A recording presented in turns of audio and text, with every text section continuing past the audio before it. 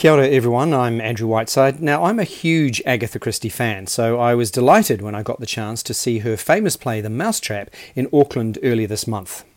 The show's been running for 67 years in London, and it's currently touring New Zealand, showing in Auckland, Wellington and Christchurch.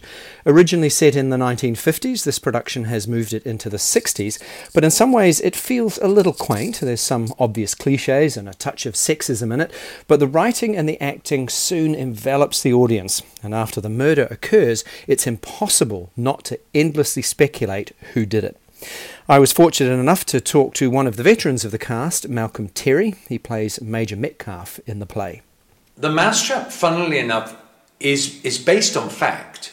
Back in the 40s, there was a terrible case of child abuse that Agatha Christie read in the newspapers about these 3 children that had been fostered and had been beaten, and it was dreadful. And we've actually, as cast members, been allowed to see the original transcripts. And what this couple did to these kids was, and one of them died, and she read it and she went, as only Agatha Christie could. And she wrote a novel called 3 Blind Mice. And then she was asked to turn it into a radio play. And she turned it into a radio play, and then someone said, well, why don't you turn it into a stage play? And she said, well, my stage plays never run. They only last for about 6 months. So she wrote it and called it The Mousetrap. And, of course, it's been running for 67 years. But she gave the rights of it to her grandson for Christmas, within 2 years. So she never made a penny out of it. The grandchildren actually earned a lot of money from The Mousetrap. So why is it you think it has lasted almost 67 years? Because of the twist. I can't say anything more about that. I think that particular twist had never been done before. And because it became such a hoo-ha that you had to keep the secret of who did it, that grew and grew and grew. And it just became...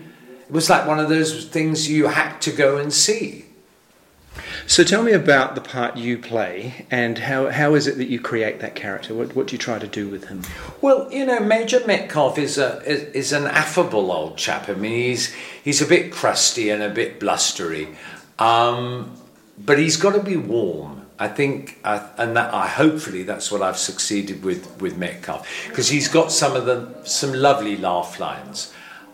He's got a big secret, which comes out later. But I just want to make him, because some of the characters are a bit unpleasant. With Metcalf, I just want him to be fun. I just want him to, keep within the character, but make him warm. So you were having a discussion just before I started my interview about the speculation that people go through. So I'm just wondering if you could share some of your experiences with people's predictions about who the murderer was, and that process that the audience goes throughout the performance. It's every permutation has come up. Whether it's the young couple that's been married for a year, or whether it's the effete young man, or whether it's me, they all have their own speculations. And I love it when people, come back in the interval and say, they all think it's you. I love it, But as I say, without giving too much away, every permutation, and that's, when you watch the old Murder, She Wrote, or the Poirots, or the Miss Marples, that's what, everyone wants to know who did it. And that's why we watch those things. Because once the murders happen, we go, oh, is it him, is it her? And you may be going out for the evening, or you may have dinner on the step. No, turn it off. You've got to find out who did it.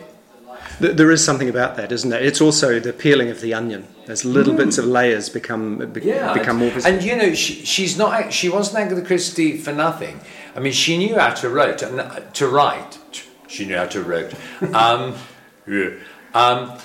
And I think I mean, there are red herrings, but each character, you suddenly find out something about each character as you go along, and you go, well, it isn't him, that's too obvious. Oh, wait a minute, is it?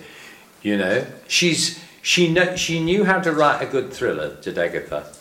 And I guess because it was originally set in the 50s, now I believe it's been moved up to 1962. Yeah. So in some respects dated in that sense, but it still feels as relevant today. Yeah, it does. I think it does. I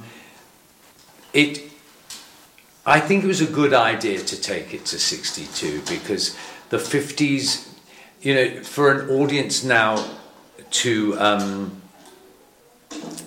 take it, to believe it and everything.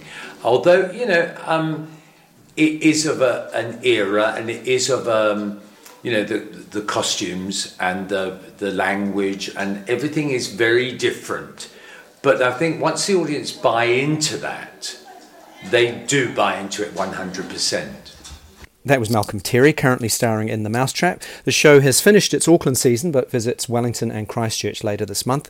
So who done it? Well, the audience is asked after each performance not to reveal the killer, so I'm not going to tell you. You could look it up online, but then that would spoil the surprise. I'm Andrew Whiteside. Thanks for listening.